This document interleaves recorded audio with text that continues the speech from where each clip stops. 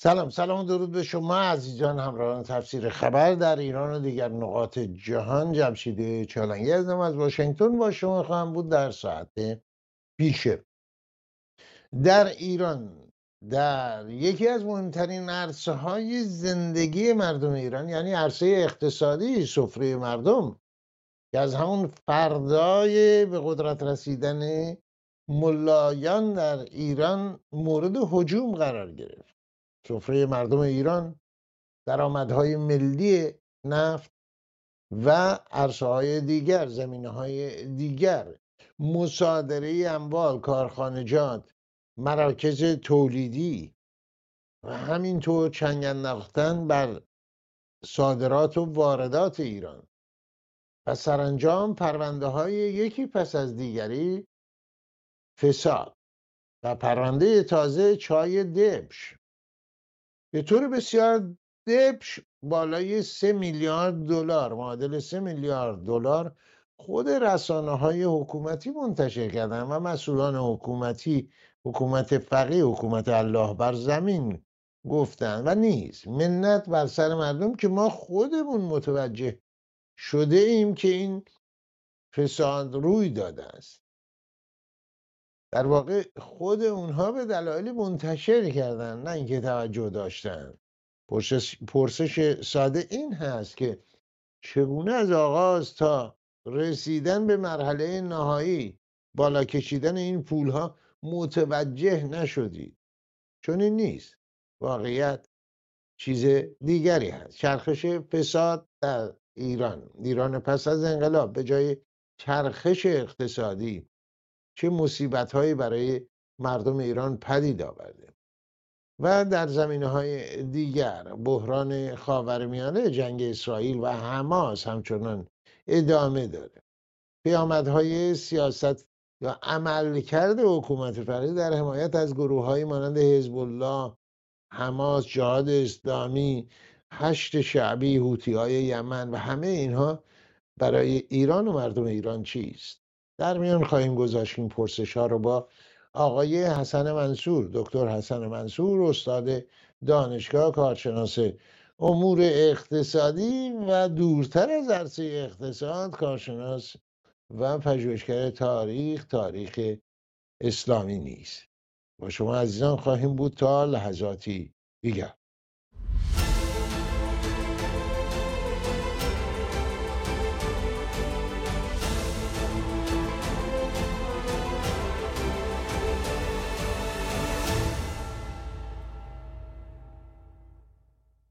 زندانیان سیاسی رو هرگز از یاد نبریم. از هر مرام و مسلکی که هستند به خاطر عقاید و افکارشون در زندان از یاد نبریم. همه ایرانی هستند و همه به نحوی که خود پنداشته و معتقد هستند در راه آزادی ایران، پس گرفتن ایران تلاش کرده و به زندان افتادند. خوش آمدید آقای منصور. سپاس جناب چالنگی عزیز. با عرض درود خدمت شما و همکاران گرامی و نیز همه بینندگان ارجمند برنامه. آقای منصور، از همین موضوع آخر من آغاز کنم. حکومت فقیه از بحرانی که حماس پدید آورده با عملیات تروریستی 7 سپتامبر و واکنش‌های اسرائیل بهره برداری به این شکل کرده که اعدام‌ها رو افزایش داده، بگیر و ببندها رو افزایش داده. اینها رو شما چطور با اون رجزخونی‌های حکومت فقیه برای نابودی اسرائیل کنار هم میذارید؟ چطور میبینید و به ما چه خواهید گفت؟ نابودی اسرائیل رو که شدنی نیست، ظاهراً نابودی ایران همچنان پی گرفته میشه، نیست؟ بله جناب چالنگی عزیز. ببینید، زنده یاد کسروی از فردی نقل می کند که می گوید مردی بود زشت رو، فقیر، بی پول، معاش خانواده رو اداره نمی کرد، ولی هر وقت به خونه برمیگشت صدای زجه زن و بچه بلند می شد. روزی همسایه‌ها جمع شدن بهش گفتن که مرد، تو که زشت رویی، تو که بی پولی، تو که بد شهرتی، تمام بدی ها رو داری، چرا زن و بچه رو اذیت میکنی؟ گفت این تنها چیزیست که دارم، اگر این کار رو نکنم اینا نمیدانند که من بزرگ این خانم. جمهوری اسلامی داستانش همینه. ببینید این چیزایی که میبینیم اینها در اندیشه جمهوری اسلامی، در دی ان ای جمهوری اسلامی حک شده است. یعنی کشتن، نابود کردن جزء باورهاشونه، جزء باورهای اصولیشونه. وقتی مجال پیدا میکنند این تجلی میکنه. یعنی وقتی ببینن اوضاع شلوغه و سر و صدای زیاد در نمیاد، اون وقت بیشتر اعدام میکنند، برای اینکه گرایش خودشون به اعدام کردن نسلی که مقاومت میکنه، نسلی که میاندیشه، نسلی که با اینها آبش توی یک جوب نمیره. و به این ترتیب خیلی از چیزهای دیگر در واقع اگر اندیشه این آقایون رو بشناسیم هیچ تعجب نمی کنیم، برای اینکه اینها تجلی های همون اندیشه است، چیز عارضی نیست. ببینید اونا که از بیرون نگاه میکنند میگویند که فساد، دزدی، اختلاس. از درون نگاه کنید هیچ کدوم این اسامی رو بر نمیتابند. اینطوری نیستن. اینها با اون باور که این همه امکانات این کشور مال ما و غنیمت ماست و هر کس بخوایم میبخشیم، با این برخورد در قوانینش هم همین منعکسه. به این ترتیب اینا خودشون دزدی به اختلاس نمیدونند. آقای منصور، نقل جناب کسروی اندیشمند بزرگ ایران رو، اندیشمند ارجمند ایران رو آوردید. من که گفتید زشتروز و فقیر و همسر و بچه هاشو مثلا میزد و بقیه، من فکرم اومدم بهش گفتم خب شما همه شرایط دارید، میتونید یه حمام بذارید برید و ملای چیزی بشید. ولی همین افرادی که زشت رو هستن بعضن و زشت سیرت که مهمتر هست، بعضن در رسانه هاشون به عنوان فساد میگن که اون به هر حال ادبیات که به کار میبرن به جای خود، ولی ادامه داره. یعنی به نظر میرسه این اون باندهای مافیا هر کدوم با اون یکی گرفتاری پیدا کرد پرونده اونو میندازه رو الان چای دبشه. یعنی واقعا 3 میلیارد دلار خود اینها گفتن، حدود 3 میلیارد. این رو چطور میبینید؟ چطوری میشه توی سیستمی که به هر حال یه سری به عنوان وزیرن، هر کوفتی که هستن مثلا 3 میلیارد بالا کشید، نه یه بار چندین بار. بله. جناب چالنگی، ببینید فقط یک نگاه بسیار سریع به زمینه کار بندازیم و بعد مکانیزم این نوع اختلاس ها رو من خدمتون توضیح بدم. ولی رسیدن قضایی به این کارها و طرح ماجراها بسیار طولانی است. من به اون قضایی نمیپردازم. ببینید من برای پرونده های فساد های طرح شده چندین پوشه دارم در اینجا. سر به چندین هزار صفحه میزنند. اونایی که در مجلس طرح شدن، در محافل قضایی طرح شدن، در نتیجه وارد اون قضایی نمیشه. فقط ببین عناوین رو ذکر کنم براتون. یعنی در حال حاضر 170,000 میلیارد تومان اختلاس چای دبشه. 1401 92,000 میلیارد تومان اختلاس فولاد مبارک است. 1397 94,000 میلیارد تومان اختلاس پتروشیمی است. 1394 94,000 میلیارد تومان اختلاس پدیده شاندیزه. 1392 94,000 میلیارد تومان اختلاس بنیاد شهیده.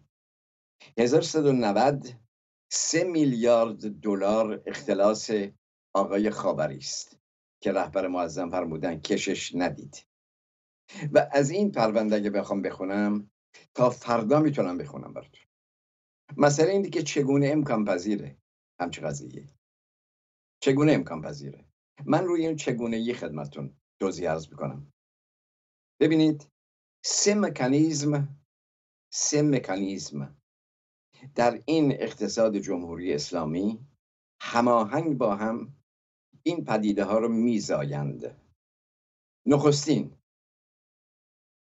نخستینش هرز شدن نظام پولی است یا هرز کردن نظام پولی است. لفظ هرز رو از جان مینارد کینز میگیرم.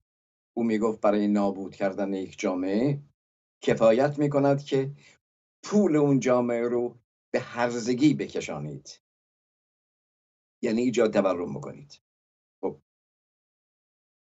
امروز 9,000 تومن امروز برابر است با 1 تومن سال انقلاب. یعنی پول ایران 9,000 برابر آب شده. قدرت خریدش از بین رفته. چرا؟ این تصادفی نیست که، برنامه وجود داره. این رو باید ببینیم که تورم چه می کند. تورم طبقات اجتماعی رو جابجا می کند. کسانی رو به ثروت می رساند، کسانی رو به فقر می نشاند. تورم امنیت رو از خانواده ها بر می داره. روابط خانوادگی رو می گسله. تورم عفت خانواده ها رو از میان میبره. تورم قبح دزدی رو از میان میبره. تورم ایجاد جرم و جنایت میکنه. تورم امنیت رو سرمایه گذاران میگیره. تورم بازار رو مختل میکنه. تورم افکار عمومی رو در هم میریزه، برای که مردم نمیدانند که اونی که امروز دارند آیا فردا هم دارن یا نه.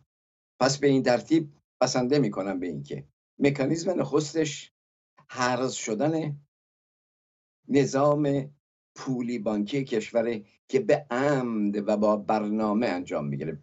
بعضی وقتا خودشون تقلا میکنن کنترل کنن، ولی اساس برنامه بدون اندیشه و برنامه جلو نمیره. تورم حساب کتاب داره، برای این تورم باران که نیست از آسمان بباره. پول رو نظام بانکی تولید میکند و رهبری اون نزد بانک مرکزی و دست وزارت اقتصاده. پس این یک برنامه. مکانیزم دوم، نرخ‌های چندگانه ارزی. نرخ چندگانه باز ببینید در آغاز احیانا با حسن نیت جاهلانه آغاز می شود. در اون دوره 10 ساله اول انقلاب با خوش نیتی جاهلانه علاوه نیت البته دزدی و خباثت، ولی اونی که غالب بود در اون دوران و من شاهد بودم این بود که صداقت با جهالت توأم شده. نرخ چندگانه، دلار 7 تومن، حتی زمانی به 6 تومن، 6 تومن، 10 تومن، اینطوری. برای وارد کنندگان خودی دلار 7 تومنی تحویل میدادن. در همون 10 سال نخست قیمت‌های بازار طبق شاخص بانک مرکزی 10 برابر شده بود. یعنی 7 تومن شده بود 70 تومن. ولی اونی که دلار رو 7 تومن میگرفت وارد میکرد، یا خود دلار رو به 70 تومن میفروخت یا جنس وارد شده رو به 70 تومن میفروخت. بعدها این تفاوت بیشتر و بیشتر و بیشتر شده. امروز به 50,000 تومن رسیده دلار. بین سالهای آمار بانک مرکزی را از میکنم براتون، 1380 تا 1399 در اون 19 سال 282 میلیارد دلار داده می شود به این وارد کنندگان خودی و برای مدیریت بازار. یعنی دلار رسمی به قیمت‌های بسیار نازل که ارقامشو داریم، وارد اون جزئیات نمیشم، تحویل می شود به این خودی ها، ولی در عمل قیمت ها طبق شاخص بانک مرکزی بالا میره. یعنی با استفاده از این دو مکانیزم یک طبقه جدید در ایران زاده میشه که تعدادشون بسیار محدوده و ثروتشون از ابرها فراتر میره. برای اینکه کسب و کار بسیار پرسودی است. 7 تومن بگیری به 70 تومن، به 400 تومن، به 1000 تومن، به 1100 تومن، به 3000 تومن، به 40,000 تومن، به 50,000 تومن بفروشی. خب در نتیجه این مکانیزم دومه. مکانیزم سوم تقسیم جامعه به خودی و غیر خودی است، چون این امکانات رو خودی ها میگیرن نه غیر خودی ها. قانون هم دوگانه میشود، یعنی در کشور برای اون اقلیت یک سری قوانین حاکمه، اونا پاسپورت دست خودشونه، وزارخونه دست خودشونه، هواپیما دست خودشونه، شرکت باز کردن تعطیل کردن دست خودشونه، انتقال پول و ارز وارد کردن صادر کردن دست خودشونه، هیچ نظارت هم برشون وجود نداره. برای اون اکثریتی که امروز تعدادشون به 97% میرسد، اونجاست که یکی قرص نانی میدزدد و 4 انگشتش بریده میشود. اون وقت انعکاس این قضیه، ببینید این سپاهی که عرض کردم، اینا شریان‌های عمده فساد و اختلاسن که در جمهوری اسلامی نهادینه شدن. به این ترتیب آخرین نکته را عرض کنم. انعکاس این قضیه، انعکاس حقوقی قضیه اینه. ببینید شما قوانین جزای اسلامی رو مطالعه می‌فرمایید، در اونجا تعریف می‌شود که اختلاس دزدی نیست، اختلاف سرقت نیست، یعنی این سارق است که دستش بریده می‌شود، ولی اگر کسی اختلاس بکند 170,000 میلیارد تومان، این خیانت در امانت کرده است و اگر ثابت بشه که ثابت کردنش هم بسیار بسیار دشواره، اگر ثابت بشود از 6 ماه تا 3 سال زندان و بعد فصل خدمت از خدمت دولتی محکوم میشه. این در نتیجه در عمل هم دیدیم که دزدی‌های کلان و بعد از آنی که طرف دستگیر شد، حکم قضا صادر شد، این زندانی خواهد شد، یعنی همون 3 سال زندان، چند سال زندان باید بکشه. بعد دیدیم از ایتالیا سر در آورد، پرسیدن آقا شما ایتالیا چه میکنید؟ و دستگاه قضایی گفتن که ایشون مأمور خرید زندان هستن در ایتالیا. این هم اجرای قانون. بله. به این ترتیب تعجب نفرمایید که اختلاس یه امر مستمری است که در نهادهای جامعه اسلامی رسمی حکومت همه جا جایگیر شده و این چیزایی که ما میبینیم نوک کوه یخی هستن، بدنشون پایینه. نه جای تعجب نداره. من پرسش من بیشتر بر این به دنبال این بود که این مکانیزم رو از زبان شما توضیح داده بشه، گفته بشه، شناسونده بشه، تشریح بشه که بسیار روشن چرخش این فساد رو نشون دادید. و سوخت این از کجا میاد آقای منصور؟ همین بگیر و ببندها، یعنی تکه‌گاه و چیزی که امکان میده این سیستم بتونه بالای 40 سال بچرخه. و همین سرکوب هاست، همین زندان هاست، همین خونریزی هاست، همین کشتار هاست، چون مردم هم به سطوح اومدن. حق و فلاکت و همه اینها چه هست؟ حمایت خارجی مجموعاً چه مواد سوختی داره؟ بفهمید. ببینید اونی که صحبت کردیم اون یک جنبه اقتصاد اسلامی است که آقایون عنوان کردند، ولی جان اقتصاد اسلامی اولیش اینه که اقتصاد اسلامی وجود نداره. این قصه رو من از اون 44 سال پیش هم گفته و هم نوشتم و دیگر همکارانمون هم این کارو کردن. خب و اینا رو به چالش کشیدم که بیاند در نامه سرگشاده در هر محفلی میخواهند با هم صحبت کنیم تا من بهشون بگویم که یا قانعم کنند یا من بگویم که اقتصاد اسلامی وجود نداره. اقتصاد اسلامی در عمل این چنین شده: از یک سو ثروت‌ها و سرمایه‌ها را مصادره کرده، آمارش فراوان. از سوی دیگر تمامی نیروهای مولد و کاردان رو فراری داده. از سوی دیگر تمامی نیروهای کارندان و عقب مانده رو جذب کرده و اینا رو بر سر کارها نشونده. شما ببینید امروز در این آقایون وزیران ببینید کوچکترین ذره اعتنایی به حقیقت در این آقایون نمیبینید. اصلا از هیچ چیز خجالت کشیدن در این آقایون انگار وجود نداره، در قاموسشون وجود نداره. یه همچو چیزی مگر دفعتا انجام گرفته همین فساد 170,000 میلیارد تومانی مگر دفعتا یه شب دزد اومده زده برده؟ نه، 3 سال این جریان داره. در این 3 سال در این سال در جهت وزیر اقتصاد، وزیران اقتصاد، ناظر قضیه، بانک مرکزی بخش ارزیش تخصیص دهنده این ارزه، وزارت جهاد کشاورزی تایید کننده این مقدار واردات به اندازه 14 سال نیازمندی های وارداتی چای کشور رو اجازه میدهد که وارد بشود. گمرکات کشور با اون دستگاه عریض و طویل اینا رو ترخیص میکنن. پس ملاحظه میکنید هماهنگی چندین دستگاه و قوه بازرسی قضایی، همه اینا هماهنگی میکنن تا این دزدی انجام بگیره. خب این هماهنگی است آقای منصور. ببینید من حرفا جای دیگه است. من میگم چه چیزی اجازه میده چون این سیستمی تو ایران همچنان ادامه پیدا کنه؟ یعنی چون حکومتی همچنان پابرجا سر جاش هست، دزدی‌ها بیشتر و فلان، محبوبیت پایه‌های مردمی حکومته، حمایت خارجی هست، دولت‌های دیگه هست، سرکوب‌ها هست، شدت عمل هست، چه هست که یه همچین سیستمی رو با کسانی که دست در این فساد دارن صحبت میشه، خب میگن بله یا مردم این حکومت رو میخوان، این حکومت و بقیه چه واقعا عامل اصلی موندگاری چون این وضعیتی بعد 44 سال از نظر شما چه هست؟ عامل اصلی جناب چالنگی عزیز، عامل اصلی سرکوب و خشونت.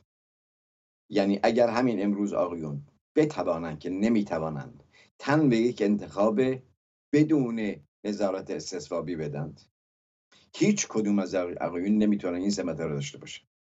به این ترتیب خودشون میدونند که در جامعه بیش از 10% اون 10% هم که به هر حال بند نافشون به اینا بنده، از سوی دیگر از حد اکثر دروغ و تزویر هم استفاده میکنن. اینا هیچ مقدسی نیست که از اعتبار ننداخته باشن.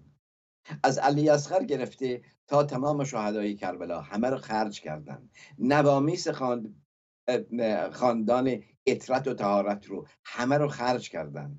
هر جا لازم باشه شهدا رو میان به میدون. امروز دارن در مدارس کشور تابوت میچرخونن. ملاحظه میکنید از حد اکثر ریا و تزویر استفاده میکنن، ولی میدانند که بردش خیلی محدوده. از این نظر در کنار این همه ریا و تزویر تن به انتخابات آزاد هم نمیدن. حتی نمایندگان بیخاصیت خودی را هم خل صلاحیت میکنن برای انتخابات بعدی راه ندن. توجه در حالی که اون نماینده که اونجا بوده، این نماینده در تمام مدت لب از لب نگشوده که بگه چرا 500 دختر رو چشاشو کور کردید. لب از لب نگشوده بگه چرا 560 نفر جوان رو در خیابانها کشتید. این چه نماینده است که دم از غیرت و سلامت میزنه؟ با وجود این همون رو هم تحمل نمیکنن. بله. خب همین این یه عامل خشونت که بسیار مهم هست، عامل مهمی است اساس دست این حکومت. تا چند اندازه بدبستون‌هایی با این دولت‌های خارجی از نظر اقتصادی، همین کانادا بالاتر از آمریکا، یعنی از نظر جغرافیایی، و خود همین آمریکا در دوره اوباما، در دوره همین بایدن، کشورهای اروپایی، این همه یک مرتبه مثلا در اروپا ما می‌بینیم بعد از قضیه اوکراین پرده ها رو میزنن بالا، بله ما سرمایه‌های روسی رو مسدود میکنیم ببرید. بله. یک زمان معروف بود سوئیس به اصطلاح مرکز بانک‌های سوئیسی مرکز دزدای دنیاست، هر کی پولی رو میدزده میبره سوئیس. حالا همه درها بازه به روی اینها، پولهایی که متعلق به مردم ایران. این تا چه اندازه کمک‌های جنبی داره برای ادامه این اوضاع؟ ببینید همه اینا مؤثر، منتها تعیین کننده عامل درونیه. در درون تزویر و فریب و دروغ و خشونت اون کارو میکنه، تقلب در انتخابات اینا. ولی بیرون شما خودتون بذارین به هر جای هر دولت دیگری، اگر ببینید که منافعی برای شما، شهروندان شما، شرکت‌های شما تامین میشود، از او استقبال خواهید کرد. اینا مسئولیتی ندارن که در ایران حقوق انسان ها رعایت می شود یا نمی شود، جدا از پوزهای سیاسیشون. به این ترتیب اصل قضیه اونه. ولی خب اینا برای اینکه بمانند به هر کسی که لازم باشه باج میدن و باجهای کلان میدن. باجهای کلان میدن. یعنی همین اختلاس‌های اعلام شده رو شما فقط جمع بزنید، اونجا می‌بینید که از به صدها میلیارد دلار، جدا از اینا موارد دیگری از در حساب‌های ملی شما می‌بینید ما اصولی عظیمون چقدره، وارداتمون چقدره، این باقی باید کجا باشه؟ باقی بزرگ در یه مرحله باقی بزرگ حدود 500 میلیارد دلار. این 500 میلیارد کجاست؟ وجود نداره. به این ترتیب شما در واقع از سطلی صحبت میکنید که ته نداره، هرش توش میریزید اونجا میره. در همین ارائه بودجه نمونه خدمتتون عرض کنم. ببینید گفته میشود که درآمد دولت از فروش نفت و فرآورده‌های نفتی این مقدارش میره عرض کنم به صندوق توسعه، این مقدارش میره به دولت، این مقدارش میره به خود وزارتخونه. اینا خب، ولی این قضیه وقتی میگوییم 40% میرود به صندوق توسعه ملی، همین چند ماه پیش بود که رئیس صندوق توسعه ملی اعلام کرد که امروز میبایست در این صندوق 110 میلیارد دلار می بود، ولی فقط 10 میلیارد دلار وجود دارد و همه اینا به صورت غیر قانونی برداشت شدند. ملاحظه می‌کنید؟ شما وقتی بودجه رو ارائه میکنید ولی این قسمت عمده رو باز میگذارید، اون به اراده چه کسی برداشت میشه از اونجا؟ طبق اساسنامه مقام معظم رهبری حق نداره دخالت کنه، ولی مقام معظم رهبری تمام اونجا اذن حاکم، اذن ایشونه. همینطوری برداشت بشه، خرج بشه، در نتیجه حساب کتاب وجود نداره. اینو میگیم مالیه حسین قلی خانی. عنایت کنید. یا همین امسال این جنبه، چون امسال تازگی داره این قضیه، که دولت فقط بخشی از بودجه رو ارائه کرده، نه همه بودجه رو. اون بخشی که ارائه کرده بودجه عمومی کشوره، نه بودجه کل کشور. بودجه عمومی کشور 40% بودجه کل کشوره، یعنی 60% دیگر رو اعلام نکرده. وقتی هم اعلام بکند مجلس حق دخالت در اون رو نداره. به این ترتیب این تعارف برای فریب کیه؟ شما اینم مهمون ما باشید، نه مغزه نکنه. اصلا چرا میخواید حساب بدید؟ خب تعریفا رو آقای منصور عوض میکنه. توسعه ملی میشه توسعه همین آخوندهایی که اشاره کردین ته ندارن، ته اقتصادی، یعنی همینطور و مرتب و همه این مجموعه رو فرض میکنیم برداشته شد. اقتصاد ویران ایران رو راه سریع بازسازیش یا پایه‌گذاریش، اقتصادی که با جون کندن سالیان سال، زحمت‌های بسیار، یه اساسی پیدا کرده بود، یه روندی داشت. یک زمان ایران جزو به اصطلاح بالاترین نرخ رشد اقتصادی رو داشت در دنیا. پول ایران جزو ارزهای معتبر داشت میشد و شده بود در مراحلی.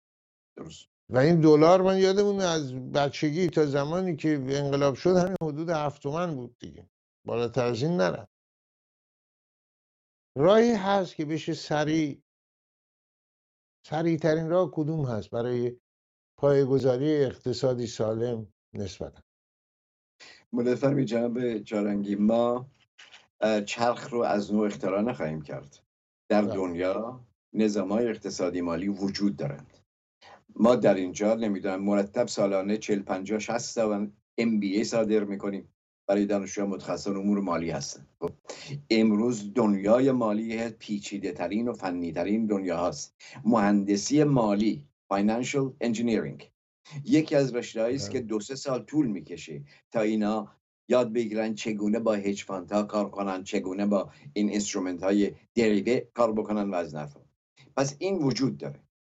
اون وقت اصل قضیه حاکمیت قانونه، حاکمیت ملی، بعد حاکمیت قانون. یک نمونه مختصر از کنم براتون. ببینید شما در ادارات هم ناظر بودید، هم احیانا سمتی داشتید کار کردید. برای اینکه از یه اداری مثلا 100 تومن برداشته بشه، پرداخت بشه، چندین امضا لازم بود. آخرین امضا هم نماینده وزارت دارایی بود که در هر اداره حضور داشت. در واقع حسابدار ادارتون مسئول اداره دارایی هم بود. با این امضاها و با این کراس چکینگ ها بود که 100 تومن میتونست هزینه بشه و کلی بیجک گذاشته میشد. برای وقتی ما صادرات میکنیم، صادرات نفت ایران باید با تمام اون اسنادی که برای قرارداد امضا میکنیم، فلان فلان، همه چی، اون پولی که وصول میشود باید به حساب شرکت ملی نفت در بانک مرکزی ریخته بشود و اونجا به خزانه داری دولت وارد میشود. این پول نمیتواند حالا بگذاریم از قضیه‌ای که نفت ملی شده است. الان قضیه ملی شدن نفت به طور کلی پامال شده برای اینکه این رو میدن به هر پاسداری که صادر کنه، بعد پولش رو در چمدان بیاره. چه مقدار پول وصول کرد، چگونه، کجا تحویل داد، چقدر تحویل داد، اینا نامشخص. در نتیجه به جای آنکه متمرکز در بانک مرکزی به حساب وزارت و خزانه داری وارد بشود و خزانه داری وقتی اون رو تحویل بانک مرکز میدهد در ازای اون ریال بگیرد. امروز اینطوری نیست. صادر که میکنید ثبت میشود، این ثبت میشود به حساب بستانکاری بانک مرکزی. بله جناب منصور، ولی آینده رو عذر میخوام وسط حرفتون، چون همونطور که فرمودین میشه ساعتها و روزها و درباره فسادی که از صحبت. این آینده الان آقای منصور تهران هستن و حکومتی بر سر کار که مجری منویات مردمه. برنامه‌ای که خواهید ریخت چه خواهد؟ ببینید این خودش یه عالمی است جناب چالنگی. روی این برنامه ما از سال 2005 با جناب دکتر فاطمه ارجمند و کسان دیگر کار کردیم. خب طبیعی است که در همون برنامه ریزی هم وارد جزئیات نمیشد، برای اینکه شرایط عوض میشه. باید ببینیم در چه لحظه ای این در اختیار واقعا مدیران خوب قرار میگیره. اصل قضیه حاکمیت قانون و بعد از اون تعیین مسئولیت‌های چگونگی گردش مالی در این باید جا بیفته. بعد از اون مدیرانی که واقعا کار رو بلدن سر کار بشینن. در مجموعه این حضرات که سر کار هستن، اینا این کاره نیستن. خیلی هاشون که من میشناسم این کاره نیستن. اینا باید برن کنار، برن دنبال حجره هاشون، دنبال هر جایی که بودن اونجا تشریف ببرن و این امور مملکتی از اختیار اینا ساخته نیست. وانگهی این نوع تخصص ها رو مدرسه امام صادق نمیتونه تربیت کنه. شما محصولش میبینید آقای خاندوزی وزیرشه، استادی هم که در اونجا درس میگه اونم میبینید که چه موجود عقب مانده و خرافی است. و برای همین کاری که دارن میکنن نوع تربیتشون موفقه. این پول ها رو برداشتن و چاپیدن و همه اینها. دقیقا. جناب منصور دنیایی، سپاس از حضور شما و امیدواریم این بحث ادامه داشته به شماره های آینده. اشاره کردن آقای منصور به جناب فاطمی، دکتر شاهین فاطمی، استاد دانشگاه آمریکایی در پاریس و کارشناس امور اقتصادی، همراه و همکار جناب دکتر منصور سالیان سال در دانشگاه‌های مختلف در اروپا و در مجامع اقتصادی مشترک. جناب منصور، آقای اشاره کردید به اقتصاد اسلامی، اقتصاد تو آقای بنی سعد و اختراع چرخ رو دوباره اختراع کردن.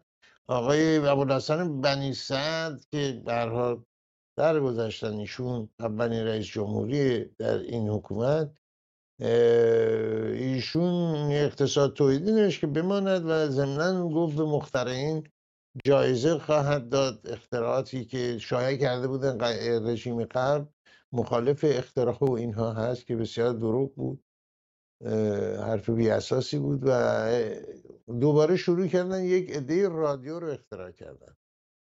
حالا اینکه با امکانات کم خب رادیو اختراع شده بود. در شهر خود ما مسجد سلیمان زمان دانش آموزی ما، هم شهریان نازنین ما جناب محمدیان، عزیز محمدیان بزرگ که تیربارانش کرد این حکومت، رادیویی درست کردن، رادیو نفتون، که از اونجا برنامه پخش میکرد. یعنی به طور دیدن که گیرنده رادیویی، فرستنده رادیویی رو با ابزاری کم دبیرستان هم میرفت بله بله. و هر روز برنامه هم پخش میکرد بدون مشکلی با آقای سیروس پویا. و چنین بود ایران وضعیتی که امکانات و بعدا امکانات بسیار در اختیار جناب محمدیان گذاشتن در ایران. آقای بنی صدر آمد و دوباره رادیو رو، گیرنده های رادیو رو اختراع کرد. سپاس داریم از شما جناب منصور گرامی، با سپاس بسیار از شما. بینندگان گرامی، پی میگیریم تفسیر خبر رو با این امید که روزی روزگاری در ایران مردمان صاحب سفره محترمی باشند و آزادی های اساسی، زندگی شایسته‌ای که ایرانیان سالیان سال هست درگیر رسیدن به اون بوده و هستند. زندانیان سیاسی رو از یاد نبریم. با شما خواهیم بود در ادامه راه و مهمان دیگری خواهیم داشت لحظاتی دیگر.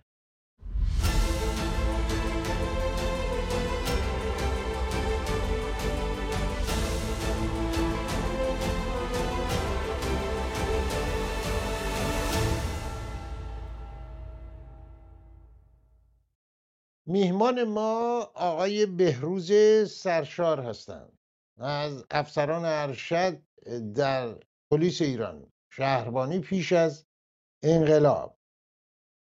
منشأ خدمات بسیار در حوزه خودشون، در حوزه پلیس، و منشأ خدمات بسیار در عرصه ورزشی.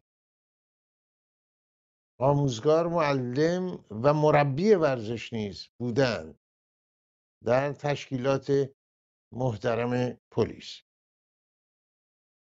خوش آمدید جناب سرشار گرامی، جناب بهروز سرشار گرامی، خوش آمدید. با درود خدمت شما جناب چالنگی و بینندگان این برنامه. سپاسگزار از اینکه منو دعوت کردین به این برنامه و امیدوارم که صحبتهایی که میکنیم برای بینندگان و جوانان به خصوص در ایران آموزنده باشه. آقای سرشار، به طور مختصر، میدونم شما فعالیت های بسیار داشتیم، به طور مختصر تحصیلاتتون در شهربانی و فعالیت هایی که داشتید رو پیش از انقلاب به ما بفرمایید. ممنون میشم که جوانان آشنا بشن نمونه از افسران شهربانی رو. من دبیرستان را در دارالفنون در رشته طبیعی تمام کردم. به دانشگاه پلیس در سال 1335 رفتم. در موقع دانشکده 2 ساله بود که بعد 3 ساله شد دوره دانشگاه. سال 1337 به درجه ستوان دومی مفتخر شدم و در همون دانشکده افسری شهربانی و سمت فرمانده دسته شروع کردم. بعد از 3 سال فرمانده گروهان آموزش دانشجویی بودم. وقتی سروان شدم به سمت رئیس دایره باشگاه‌های پاس ایران انتخاب شدم زمان تیمسار ارشد نصیری. بعد تربیت بدنی شهربانی و بعد به دوره عالی مدیریت. صدای آقای سرشار رفت. آقای بعد بلافاصله بعد از پایان دوره فرمانده همون دوره شدم و در زمان انقلاب معاون دانشکده تکمیلی دانشگاه پلیس بودم. 18 ماه هم بعد از انقلاب در دستگاه پلیس خدمت کردم که معاون دانشگاه پلیس و رئیس تربیت بدنی شهربانی بودم. به غیر از عرض کنم تحصیلات پلیسی و حقوقی در ایران، و من اینجا باید اشاره کنم که دانشگاه پلیس ایران یکی از برجسته‌ترین و بهترین دانشگاه‌های پلیس دنیا بود، چون دروس حقوقی، نظامی و دروس پلیسی به طور کامل تدریس می‌شد. یعنی تمام دروس دانشکده حقوق رو دانشکده پلیس باید میگذرون. و اما دوره هایی در ارتش ایران دیدم، دوره چتبازی و دوره رنجر. در امریکا در مرسه دژبان امریکا 1960 دوره دیدم. با پلیس نیویورک و واشنگتن کار کردم در پایان همون دوره. در سوئد دوره کوتاه تربیت بدنی پلیس دیدم. با پلیس ایتالیا 3 ماه دوره داشتم. با متروپولیتن پلیس آکادمی توکیو یک زمانی که برای دریافت آزمایش کمربند جودو رفته بودم عرض کنم شرکت داشتم. اولین ایرانی بودم که کمربند سیاه جودو از بودوکان در ژاپن دریافت کردم. ورزش جودو رو به ایران معرفی کردم و همینطور در معرفی تکواندو که الان بزرگترین فدراسیون ورزشی ایران هست، من اون ورزش رو به ارتش ایران آوردم که الان یک به اصطلاح تشکیلات عظیمی داره. فکر میکنم تا اینجا بله. وقتی انقلاب شد درجه شما چه بود؟ من در زمان انقلاب سرهنگ 3 ساله بودم. سال 3 سرهنگیم بود. عرض کنم من افتخار داشتم که به خاطر خدماتم و توجه خاص شادروان محمد شاه فقیه پر امتیازترین افسر در شهربانی میتونم بگم بودم. من نشان تاج، همایون، تمام نشانهای درجه 3 و 2 شهربانی، نشان درجه 1 تربیت بدنی نیروهای مسلح، نشان 1 تربیت بدنی سازمان ورزشی ایران رو داشتم، به اضافه چند نشان خارجی در زمانی که رؤسای کشورها و برای بازدید به ایران می‌آمدند. در زمان میهمانی‌های نخست وزیر من فرمانده گارد احترام اونها هم بودم. در زمان انقلاب من فرمانده دوره عالی دانشگاه پلیس بودم و در زمانی که حکومت نظامی بود اون روزهای آخر من سرپرستی یک گردان رو هر 3 شب 1 شب برای کمک به فرماندار نظامی به عهده داشتم. خب شما راجع به مسئولیت باشگاه‌های ورزشی پاس رو اشاره می‌کنید. یه جوری امروز من متوجه شدم هم باشگاه هم بودیم به نحوی، البته شما مسئول بالا. ما در باشگاه پاس مسجد سلیمان که روانش شاد استوار شهربانی جناب قویدل، ایشون تیمی درست کرده بودن که ما برای بسکتبال بچه‌های نمره 1 عضو این تیم بودن، احمد زمانی، برزو پناهی و بچه‌های دیگه و علوی عزیز که الان در آمریکا عضو تیم بسکتبال پاس بودیم. برای تیم بدی هم نبود. آقای اجازه بفرمایید راجع به پاس اگر می‌خواستین صحبت بفرمایید.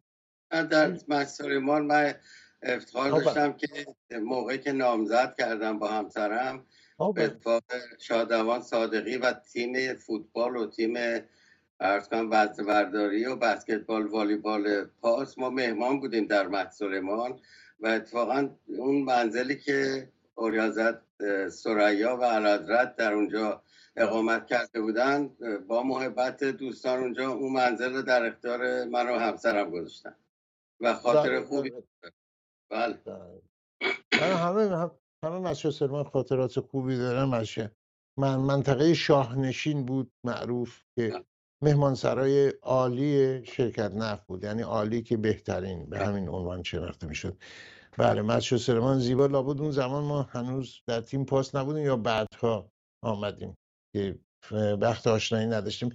اما برگردیم به امروز، چون شما فرمودید در صحبت‌هایی که پیشتر در برنامه یا چند روز پیش داشتیم راجع به آن چیزی که حالا گذشته مدتی ازش موضوعات دیگه پیش اومده. آقای ثابتی گفتن، آقای پرویز ثابتی در مستند ایشون صحبت کردن، نظراتی داشتن. من به طور خلاصه نظرات شما رو جویا هستم برای اینکه مایل بودین در این زمینه صحبتی داشته باشید. من البته متاسفانه فرصت کمه برای اینکه من در این مورد خیلی حرف دارم، ولی سعی میکنم خلاصه بکنم. عرض کنم ما همه عده‌ای که در زمان دوران گذشته حکومت محمد شاه فقیه خدمت کردیم، خب به هر حال خدماتی انجام دادیم به خاطر وظایفی که به عهده داشتیم، ولی بعضی از ما متاسفانه موقعیت و عرض کنم اهمیت مقام و وظیفه رو که به عهده داشتیم همیشه در نظر نداشتیم. آقای ثابتی به نظر من یکی از اینها بودن. ایشون البته در صحبتی که کردن اخیراً من برام تعجبه که ایشون اصلا چرا اومدن این معذرت میخوام این گنداب رو به هم زدن. من منظورم گنداب ساواکه. ساواک ایران از همون بد و شروعش، رئیسش که سپهبد بختیار بود انسان بدی بود. بختیار منفور بود و عرض کنم لیاقت اون سمت رو نداشت. حالا به چه جهتی نمیدونم. ایشون خب کارهایی که میکرد، کارهای به اصطلاح اون قدرت ایلیاتی و ایلخانی و نمیدونم بختیاری فرض کنین خانزاده بودن رو با قلدری آورد توی دستگاه ساواک. و بعدم موقعی که اینا شروع کردن، خب یه عده افسران و درجه‌دارای ارتش را آوردن و متاسفانه یا برای بعضیا خب به خاطر امتیاز مالی کمی که داشت اومدن و خب به هر حال خوب بود، وظیفه بود، باید هم انجام میدادن. ولی ایشون در همون زمانی که عرض کنم مطرح شد و معروف شد، خب میدونین که جلوی اتومبیل‌های که فرق میگرفت یا به هر حال این گندایشون. بله جناب سرشار اجازه بفرمایید ببخشید برای اینکه همونطور که گفتیم وقت کردم و امیدوارم یک روزی با یکی از کارمندان ساواک، کارکنان ساواک سازمان اطلاعات و امنیت کشور باشید و مناظره. ببینید وقتمون کمه و بیوگرافی به اصطلاح اجازه بفرمایید. ببینید شما کلمه‌ای رو به کار بردید که به هر حال سازمان اطلاعات و امنیت کشور ساواک سازمان لازمی بود، یه سازمان اطلاعاتی لازمی بود. شما وقتی کلمه ای رو به کار، مردمان بسیار کاری هم در اونجا بودن، از همکاران پیشتر خود شما کسان دیگه از ارتش و کارهای ارزنده هم کم نکردن در ضد جاسوسی در جای مختلف. اما اونچه که آقای ثابتی به گفته شما مورد انتقاد هست از نظر شما که چه هست؟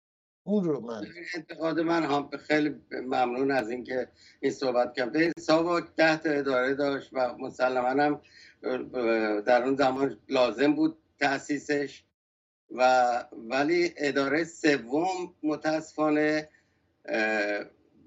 باعث بدنامی و به اصطلاح نتایج منفی برای هم ایران و هم دستگاه خود ساواک بود. من در زمانی که اداره تربیت بدنی شهربانی به خاطر اینکه در خیابون عرصه اون ساختمون رو عرض کنم آقای پهلوت نظر داشتن رو گرفتن و ما موقت اومدیم شهربانی، اتاق من و مرحوم صادقی دیوار به دیوار کمیته ضد خرابکاری بود که یک تیغه فاصله بود.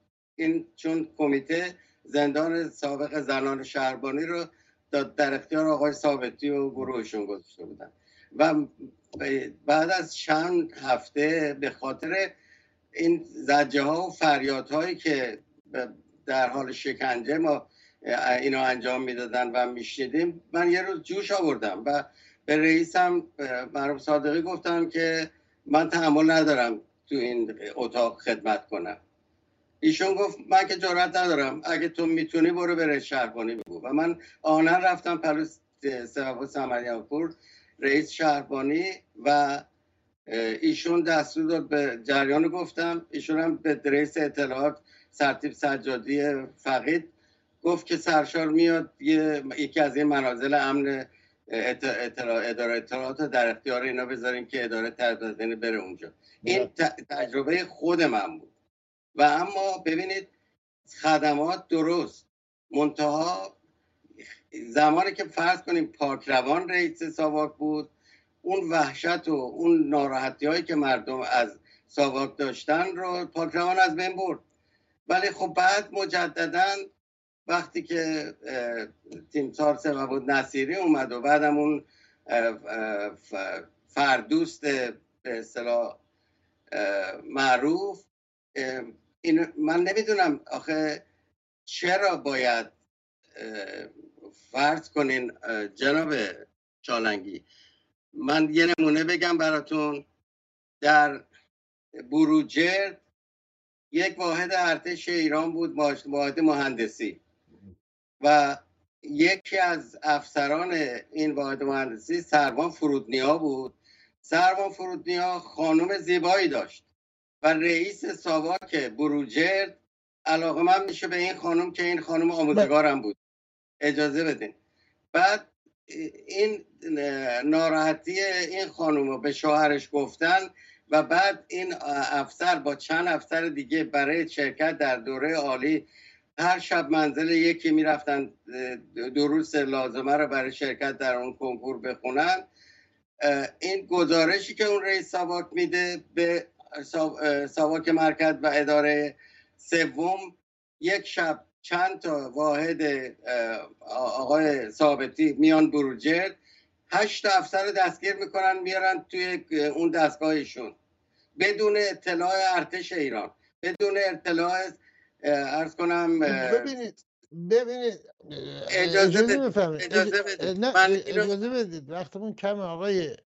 شما روایتی رو برای اینکه روایت یک طرفه رو ما نمیتونیم تایید بکنیم، برای اینکه این روایت رو باید منابع مختلفی باشن، مثلا یک اولین بار هم هست مطرح میشه. بفرمایید. ولی به طور خلاصه شون داریم به پایان برنامه میرسیم. اینا وقتی میان، خب اون فرودنیای بدبخت میدونسته که قضیه چیه و به خاطر گزارش غلط و دروغ رئیس ساواک بروجرد اینا رو میارن بدون اطلاع هیچ کدوم از دستگاه های دیگه.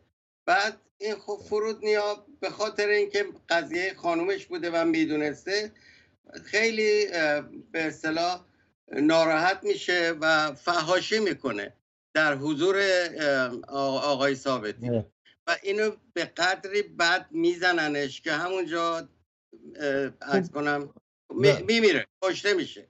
بعد این آیا جایی همچین خبری همچین موضوعی مطرح شده؟